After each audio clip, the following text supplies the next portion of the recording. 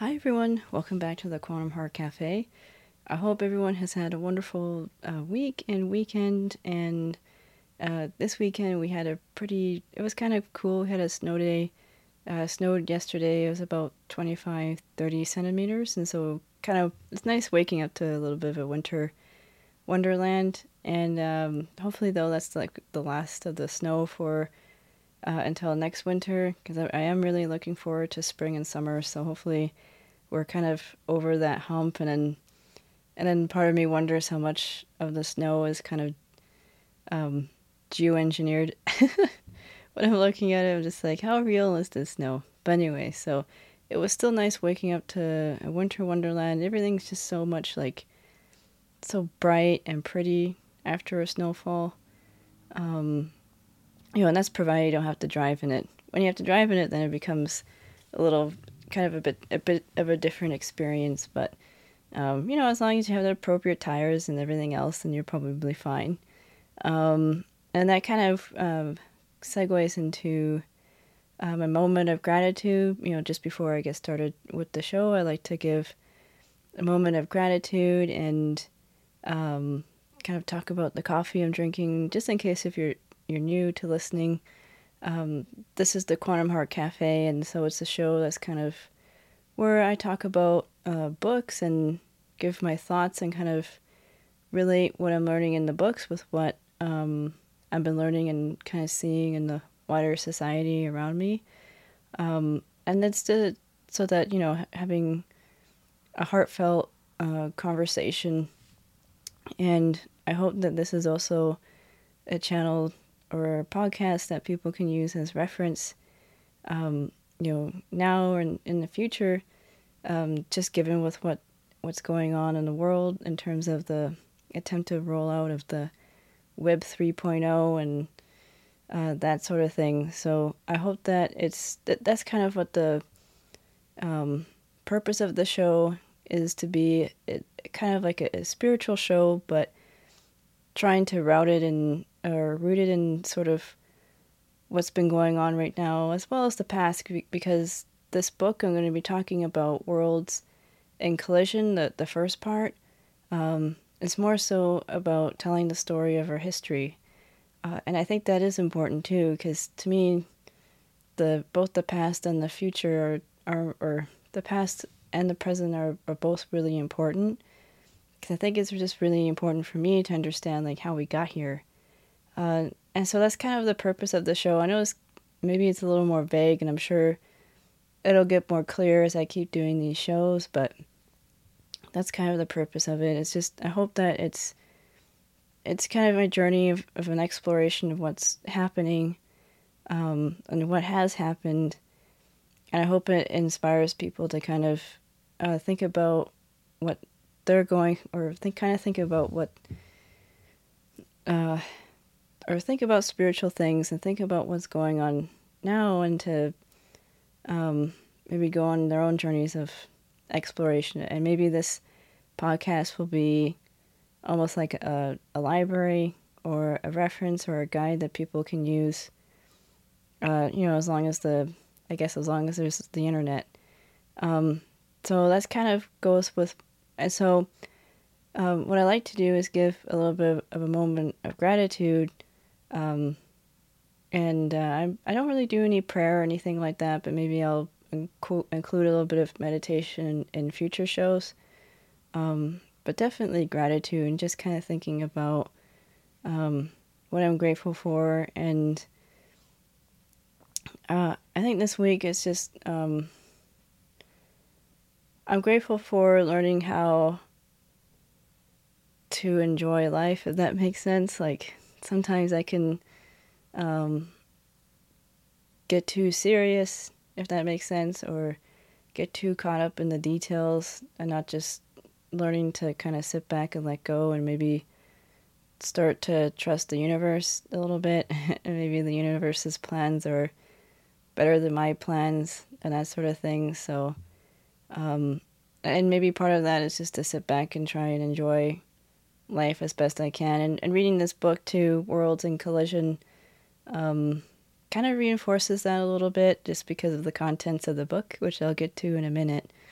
So that's what I'm grateful for, is that I have had a realization over the weekend that I really just need to, calm down and relax, and, you know, maybe maybe I don't need to take things as seriously as I do.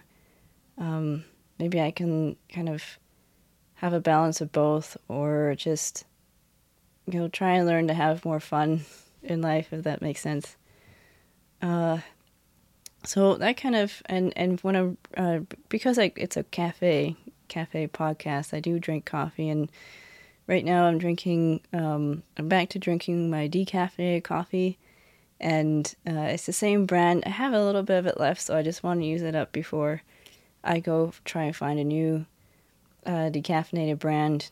Maybe I'll check out there's a bunch of independent coffee shops around town, so maybe I'll see if one of them has a decaffeinated coffee next week, and next weekend when I record the next show, and see what that's like. And then for today's show, so now, so while I'm drinking my decaffeinated coffee, I will be talking about the book that I'm going to be kind of reviewing and sharing my thoughts on, which is Worlds in Collision by Immanuel Velikovsky. I first learned about this book when I was reading Vine Deloria's book, God is Red, and I did a show on that a little while back, a few weeks, maybe I think it was in January, and he talked about Immanuel Velikovsky's book, Worlds in Collision, when he was talking about kind of like because in that book, Vine Deloria Jr. gives her an indigenous critique of world religions. And in that book, he spoke about the mass exodus that happened in Egypt when Moses was leading the people away from the Egyptians, and they were kind of crossing the ocean. And then there was like the parting of the ocean, and so people could cross. And that was attributed, in the Bible, they attribute that to the Lord stepping in to help out and helping the people cross safely.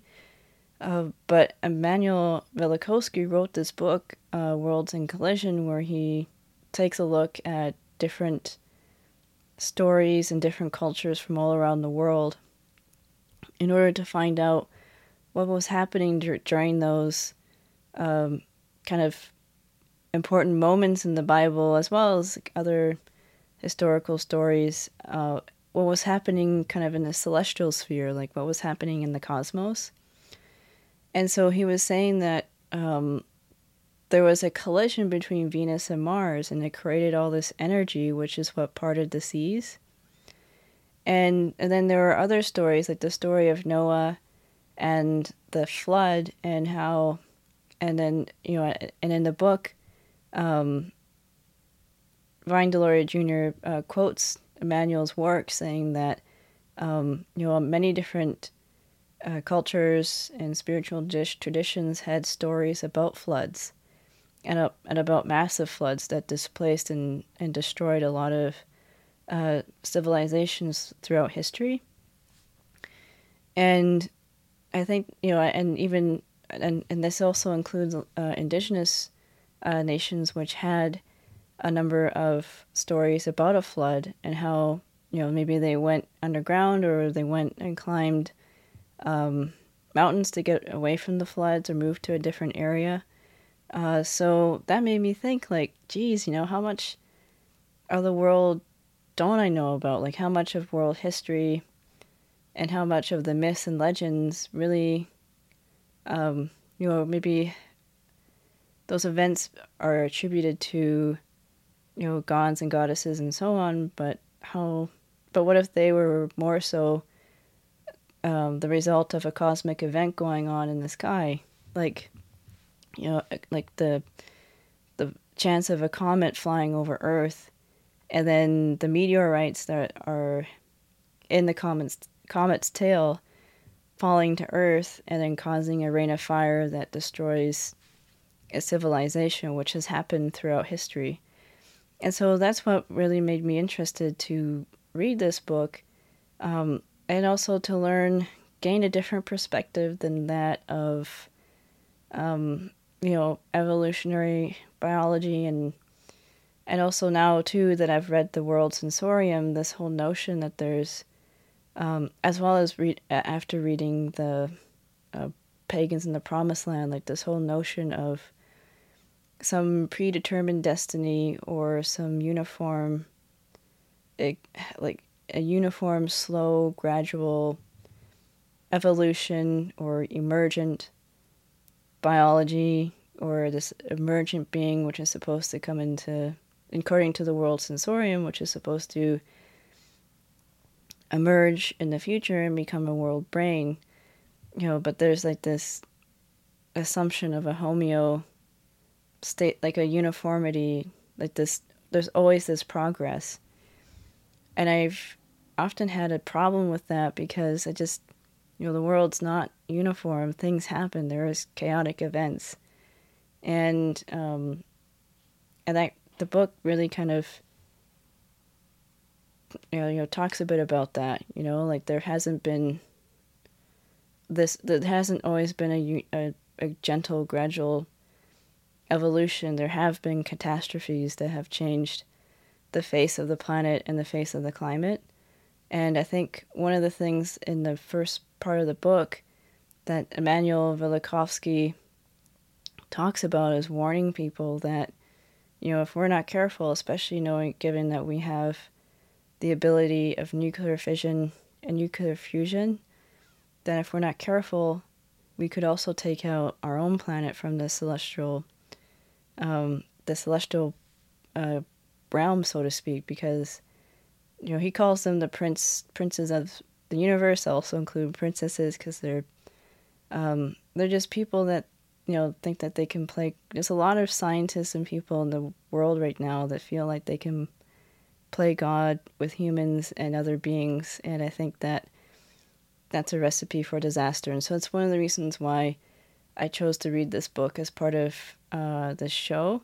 And I'm probably going to end up splitting it up into a few different parts because there's a lot. It's kind of like some of the other books I've read where there's a little more detail, and I don't want to rush through it. So I just focused on reading the first part of the book for this show, and then for the next show, I'm going to be reading the second part of the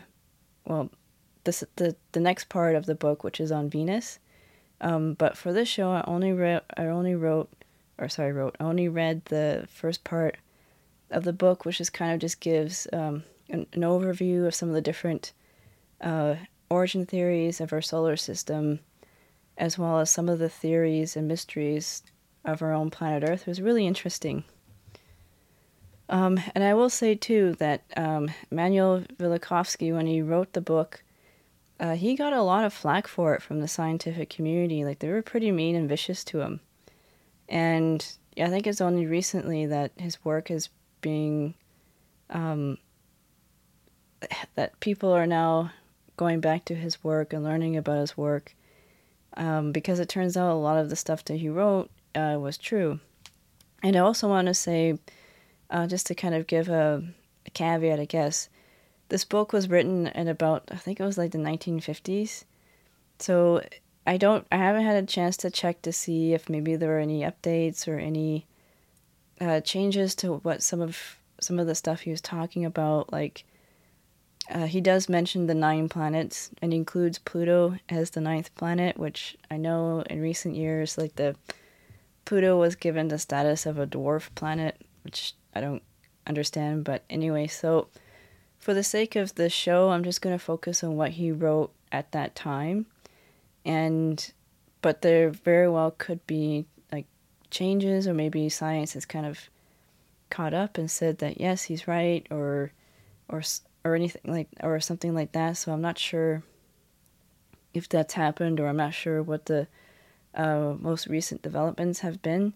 So this is just a book that is kind of what he was writing about at that time, and the theories and the different ways that people had to understand the solar system and understand our planet at that time. and it could have changed. So I just wanted to put that out there just in case like people are listening and they're just like, hey, that's not accurate. That changed. Jupiter has more moons than 11. I'm like, oh, okay. So just saying that I'm reading this book at the time from the time that it was written, which was in the 50s, and it's very well that it could change, and maybe there has been more and more developments since then, especially with all the telescopes and so on that's been sent up into the skies. I'm sure there's been other discoveries since then. Okay, so the beginning of the book, he talks about the preface, or preface, or preface, I should say. So Immanuel Velikovsky says that laws are a deduction from experience and experiment. They need to conform to historical fact and not the other way around. And I guess science does that to an extent now, where it is that other way around, where it's historical fact needing to fit the laws, not the other way around. So I do appreciate that. Like, he tries to take the laws, and you'll see it throughout the book, that the laws that kind of been created from experience and experiment, and confirms that with historical fact. Like he was taking some of the popular theories of the origin of our solar system and kind of comparing it to the science, and also comparing our own history on the planet Earth, like the natural history with the literary records of the people that lived at during those time periods, which I think is really interesting. And this book focuses on great catastrophes that happened throughout history, and one of them being the Exodus. And he includes both historical evidence from other cultures, as well as some of the history, like the natural history that has illuminated what's happened back then. Or illuminated what happened back then, sorry.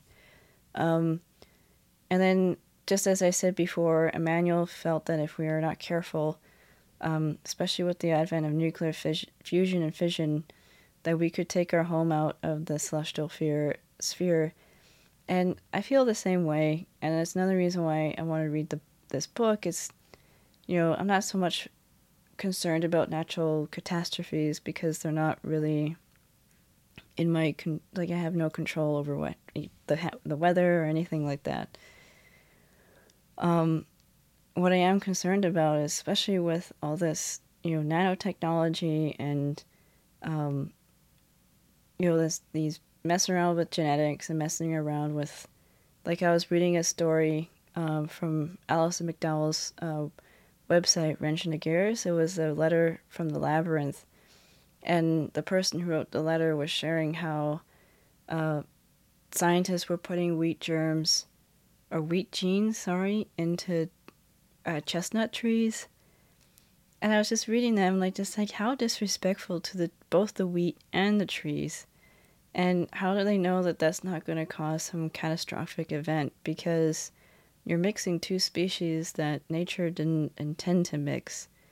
And that's what I mean. Like, they're playing around like they're little princes and princesses of the universe, like these godlike beings, but they really do run the risk of doing something that is catastrophic to all life on Earth. And I think that, and that's why, I want to read this book to learn more about the natural catastrophes, while also understanding the human catastrophes that could come from too much hubris, and enabling that hubris on our part.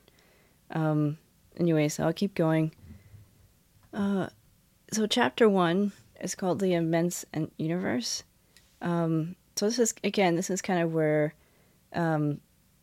Immanuel talks about humans in terms of, and it's a certain group of humans, not everyone thinks like this, but that mankind thinks of himself as a prince of creation, this godlike being. You kind of saw it in Oliver L. Reiser's book, The World Sensorium, where they're kind of thinking that they're the creme de la creme, if you will, and that they're the ones that are to guide, like scientific humanism is the one to guide people on this social evolution towards like a world brain. I mean, Immanuel doesn't talk about that in his book, but I'm just kind of making an allegory or analogy. I think that's more so an analogy anyway. And he then talks about the rise of Homo sapien to now Homo ignoramus.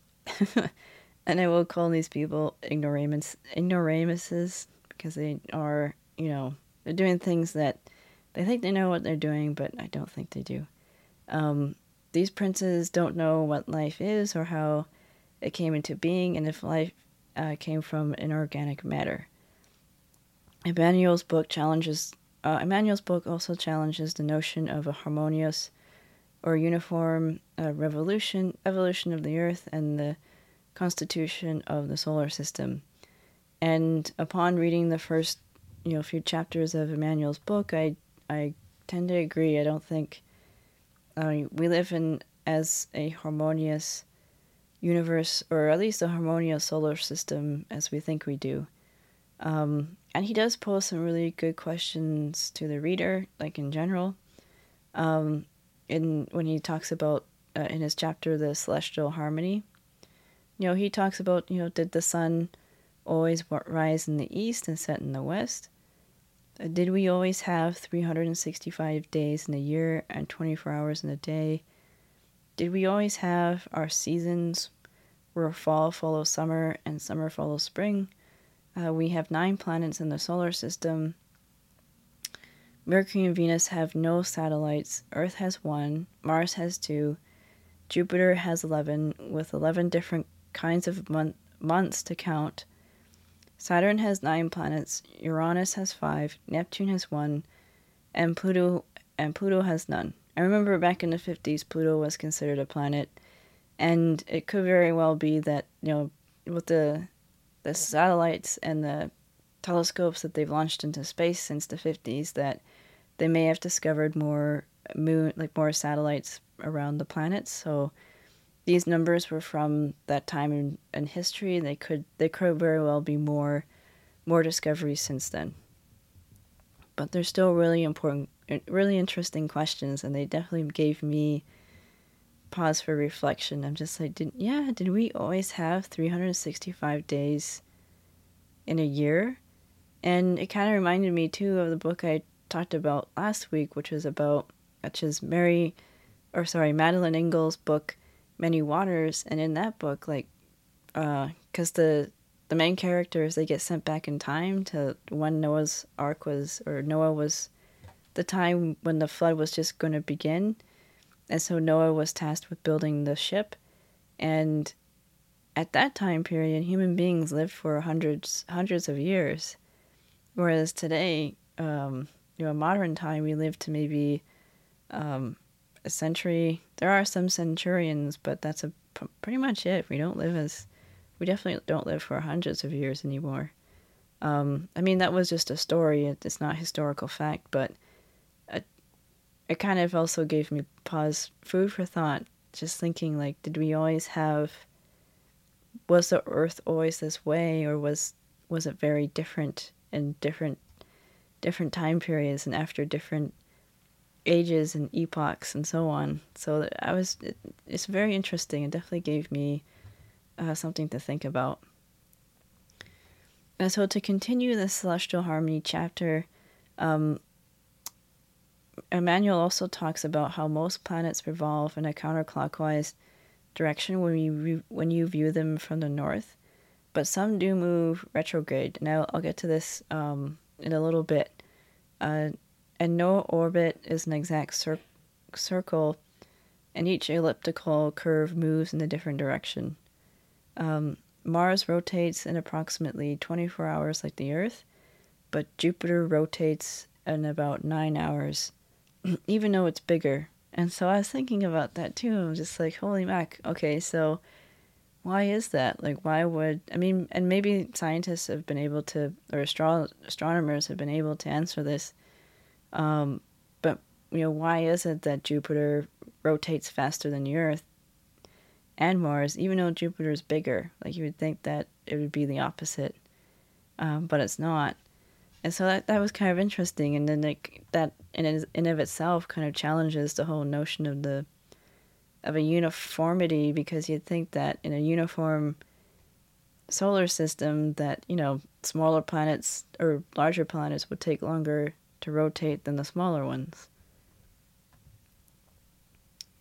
And he also talked about how there's no real general law for the planets and the satellites in the sky, because not every planet and satellite needs to have an atmosphere and water like Earth does. And there's not a general rule that the sun rises in the east and sets in the west for all the other planets and satellites. And there's also not a general law that the planets and satellites have the same seasons that we do. So really our celestial harmony is made up of heavenly bodies that each have different sizes, composition, orbits, etc. Like, there are really amazing and mysterious differences between the planets and the satellites, and I find that fascinating. So, and then at the time, so the couple of, in the chapter Origin of the Planetary System, Immanuel does talk about a couple of theories that were popular back then. I don't know if these theories have changed and if they're no longer kind of in use or if they're still around. But back in the 50s, he talked about a couple of theories, or more so hypotheses, but they called them theories. The tidal and the nebula theory. And these two theories were kind of the explanations for the origin of our solar system. So for the nebula theory, it states that our solar system formed at the same time as our sun, as described in as our sun. The nuclear theory is the theory or hypothesis is the idea that a spinning cloud of dust made of mostly light elements, called a nebula, flattened into a protoplanetary disk and became a solar system consisting of a star with orbiting planets. The spinning nebula collected the vast majority of the material in its center, which is why the sun accounts for over 99% of the mass in our solar system. Tidal theory, or the tidal hypothesis, suggests that a star passed over our sun, and the passing star caused a huge chunk of matter to break away from our sun, and eventually this matter became our solar system. Earlier stages of the tidal theory there were earlier stages of the tidal theory, and they were called the planetesimal hypothesis. And according to this hypothesis, some matter fell back into the sun, some matter left the solar system, and the remaining matter formed into our planets and satellites. So Immanuel also talked about the difficulties with the tidal theory, as well as the difficulties with the nebula theory, but I'll just talk about some of the difficulties with the tidal theory first. So the first difficulty is the mass of our planets. Between Earth and Jupiter is Mars, which has 1/10 of the mass of Earth. But according to the tidal theory, there should be a large planet, it should be a large planet instead.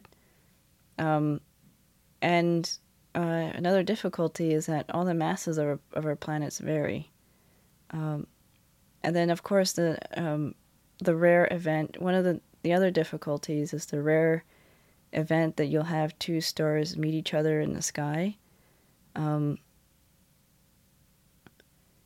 So both the nebula and tidal theory think that the planets came from the sun, and the satellites came from the planets.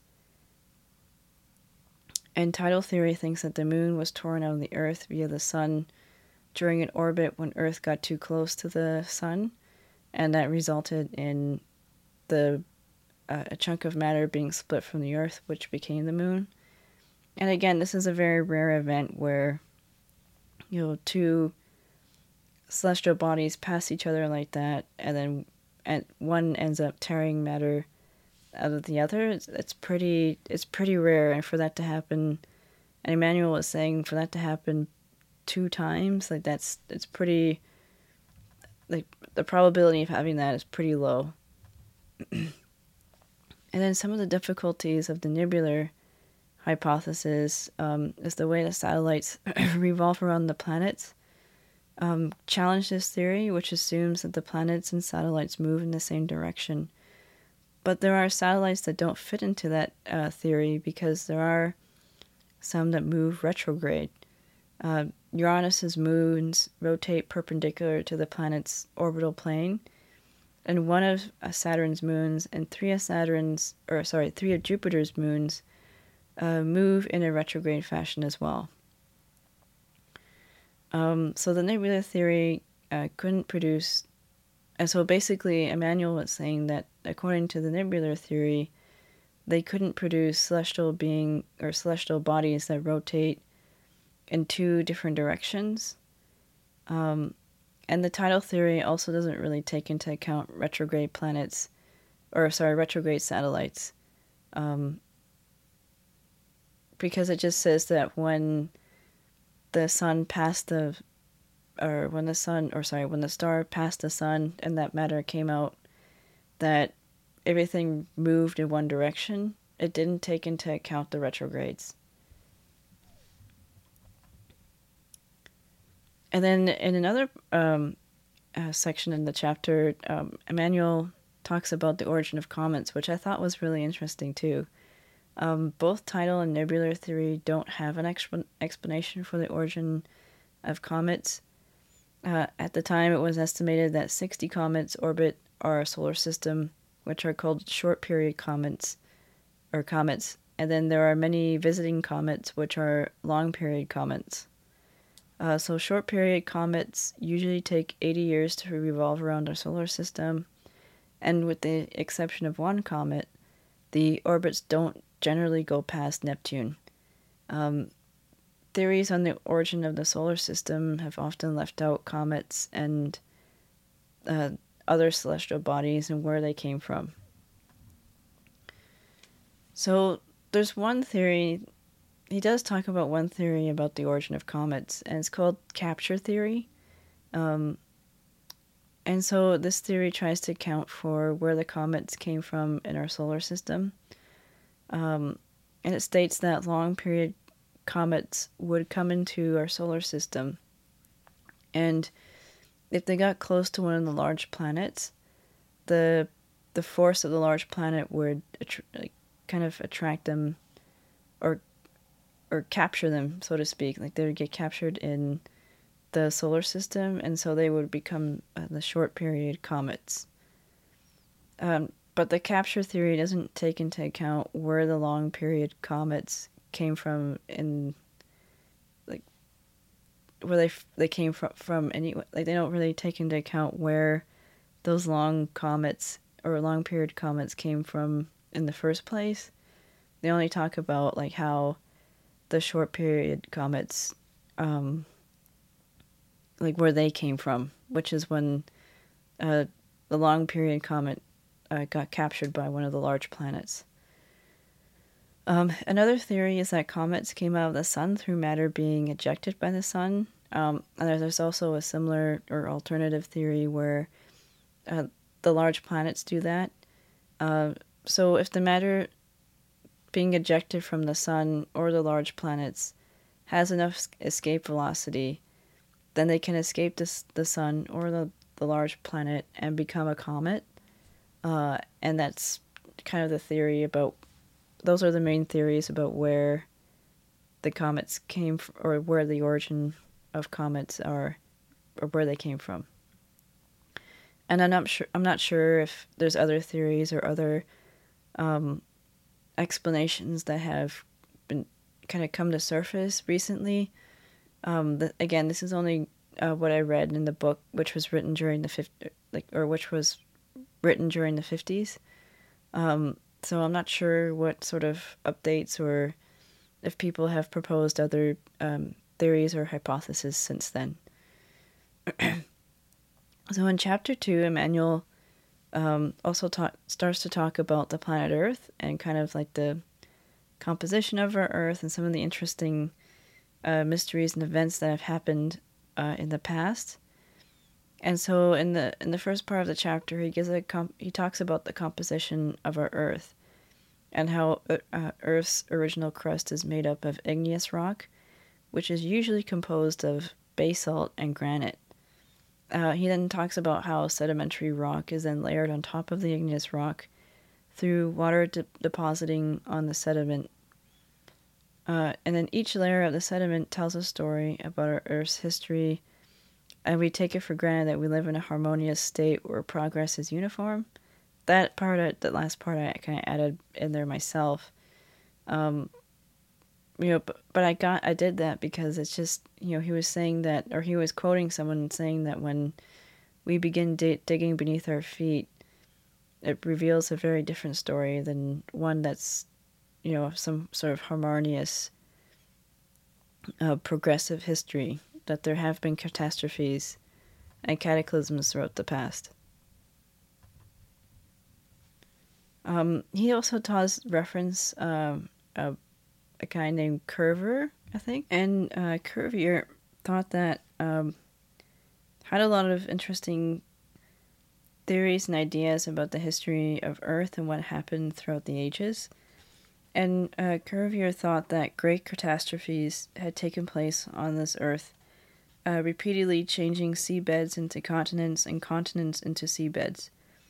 He held that genera and species were unchangeable since creation, but observing different animal remains in various levels of the Earth, he concluded that catastrophes must have annihilated Earth in vast areas, leaving the ground for other forms of life. Where did these other genera come from? Either they were newly created, or more likely they migrated from other parts of the world, which were not at the time also visited by cataclysms. Cuvier could not find the cause of these cataclysms. He saw in their traces the problem in geology it is of most importance to solve. But he realized that in order to solve it satisfactorily, it would be necessary to discover the cause of these events, an undertaking which presents a difficulty of quite a different kind. So I just wanted to quote that because I thought it was really interesting because I grew up, learning about Darwin's theory of evolutionary biology in school, and so I never really thought about cataclysms, and I never really thought about how through natural disasters that the Earth had been changed, or how much the Earth has been changed from those types of catastrophic events. Because it was just assumed that, everything moved in a progressive, linear fashion from what I learned in school. Like I wasn't even aware of Cuvier, or that, different forms of life were annihilated in certain parts of the world, while other parts life flourished, and vice versa. And unfortunately, Cuvier's work was put on the back burner and kind of eclipsed by evolutionary biology and evolutionary geology, which kind of took the forefront. So Cuvier's thoughts and theories were sort of buried after that. But I do like the fact that Immanuel included a lot of those theories in this chapter, which I found kind of really interesting. So some of the geological... So I am going to talk a little bit about geological evolution, because Immanuel does talk about it throughout this chapter. And geological evolution, so it's thought that sediment was the detritus of igneous rock, that the rain erodes the igneous rock and carries the deposits to the sea. Then animals that get too close to the ocean would drown, and their skeletons would eventually become part of the sediment. And this is that slow, progressive evolution that geological evolution talks about, and biological evolution kind of says something similar, but about organic species. And in both theories, there's no mention of major disasters. At least at the time, there wasn't. And so Immanuel kind of poses a really good question, kind of challenging this geological evolution. And he says that if the shells, that there were shells found in the Himalayas, in the sedimentary rock, and he's wondering, what caused the mountains to rise, because obviously there's no ocean up there. And he's also said that in former times there was a great flood across the plains in America from Alaska to Mexico.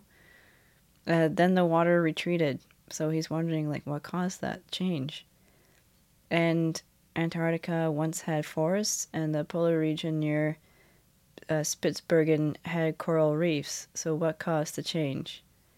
And so far geological, unless it's again, it could have changed, and I think a lot of people have realized that Immanuel was right, because even the people that vilified him eventually came around, and I think some of them were even disgusting enough to try and pass off his work as theirs.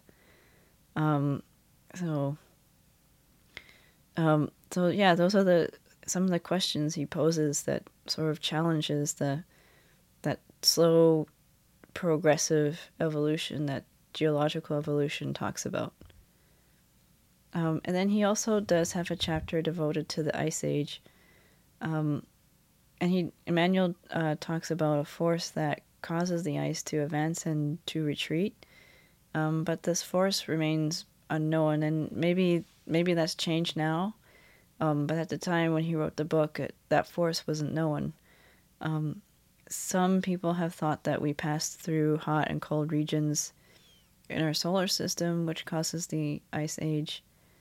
And then there are some other theories that kind of about the Ice Age in the book. I don't know if I have a chance to read those, but I mean, I highly recommend picking up this book and reading it yourself. It's amazing. It's a really fascinating read, and I'm quite enjoying it so far. So I haven't been able to include everything in the book, but there are some other theories about the Ice Age that he talks about. He then also talks about, of course, challenges with some of these Ice Age theories. One of them being that there must have been a large amount of rain to create that much ice over the Earth, and that there must have been a very quick freezing that followed that rain. So it's thought that there was a large evaporation of the oceans, followed by a quick freezing. So but he poses the question, what would have caused that mass evaporation from the ocean, and then the quick freezing that followed. And then there are certain, and he also brings up the question of the geographic region of the ice formation, which also poses a challenge to some of the Ice Age theories. For example, why did the glacier in the south move from Africa to the South Pole? Why did the glacier in the north move from India to the Himalayas? Why did the glaciers cover some regions but not others? And if glaciers stay in the coldest region, then why didn't they form in Siberia, which is one of the coldest regions in the planet? But they formed in the southern region of Africa, which is, it's a lot warmer than Siberia. And then he also talks about the mammoths that were found in the ice, especially around Siberia. So he talks about how Siberia has another mystery, which is the sudden change in climate that caused many of the species, including mammoths, to disappear. According to the theory of biological evolution, the mammoths went extinct because they were unfit, but it turns out that they were more advanced than our modern-day elephants. The theory also doesn't account for, because in the book he talks about how when they discovered the mammoths in the ice, that they were perfectly preserved, and that even some of the dogs that were with the expedition ate the mammoth meat and they were fine, like they didn't get sick or anything like that, because they were perfectly preserved in the ice. So that means that they went extinct at the end of the Ice Age, and what killed them off must have been sudden, and the freezing that followed also must have been pretty quick. Like there wasn't a lot of time for there wasn't a lot of time in between. It happened all of a sudden. Like it wasn't a slow and gradual extinction, or it wasn't because the mammoths couldn't adapt to their environment anymore. And then the mammoths also didn't die from starvation because grass and plants were found in the remains of their stomach and between their teeth. And the plants that were found in the contents of the mammoths' stomachs also didn't grow in the region the mammoths' bodies were found. They grew further south, so that the theory of evolution doesn't really take any of that stuff into account.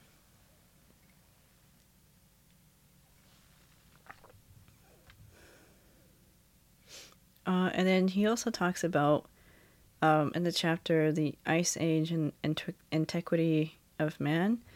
And this is where he starts to compare natural records with literary and spiritual records from cultures from cultures all over the world, which I thought is pretty interesting, because the glacial period ended maybe about 5,000 to 7,000 years ago, and he uses that comparison of the natural records and the literary records of ancient man to learn more about what happened.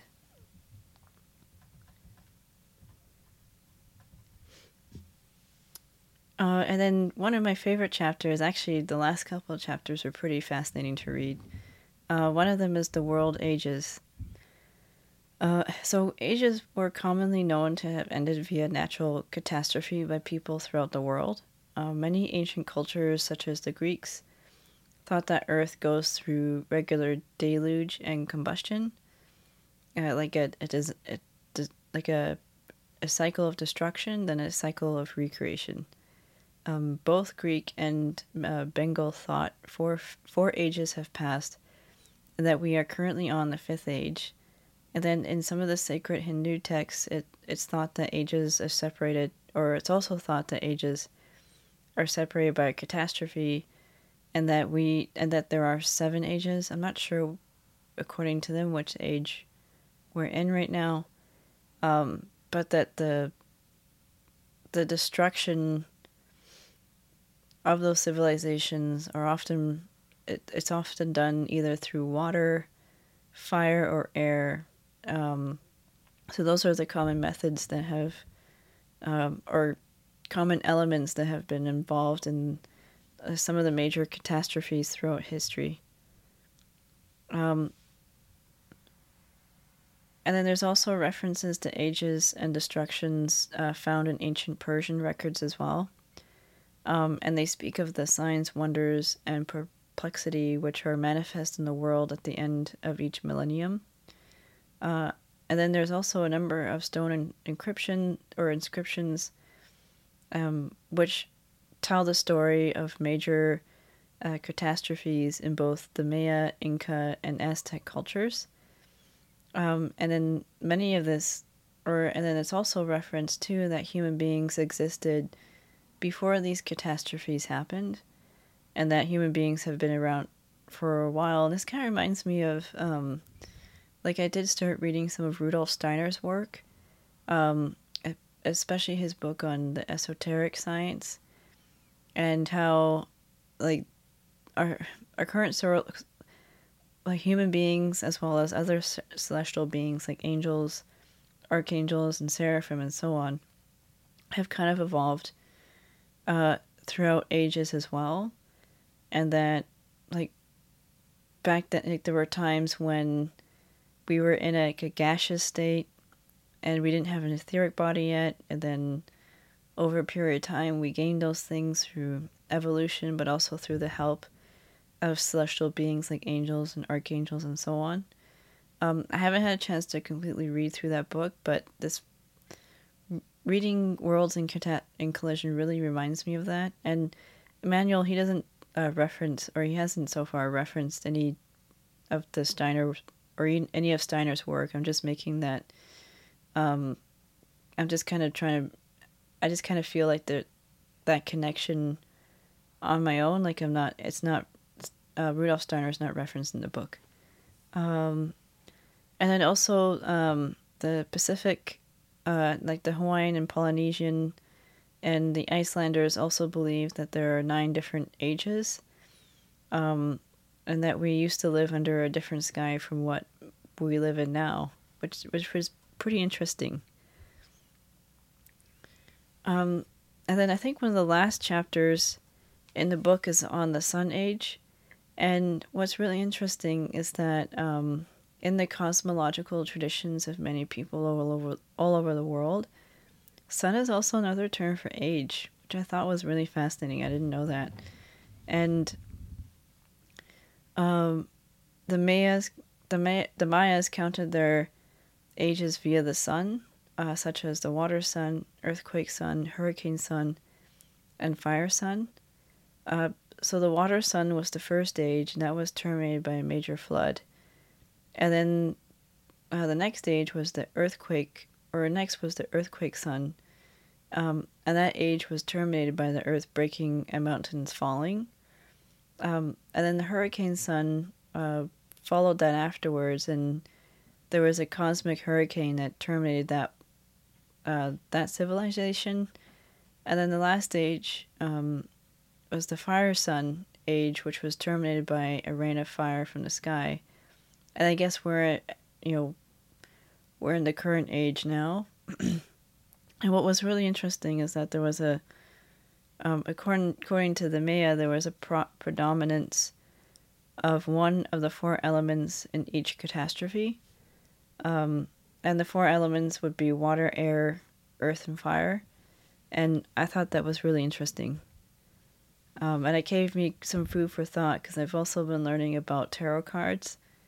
And anyway, I'll get into that maybe with next week, because I'm still kind of formulating thoughts around that, but so far it's really interesting.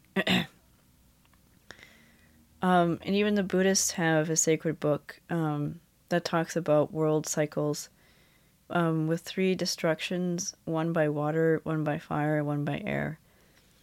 And so that kind of concludes the first part of this series on worlds in collision.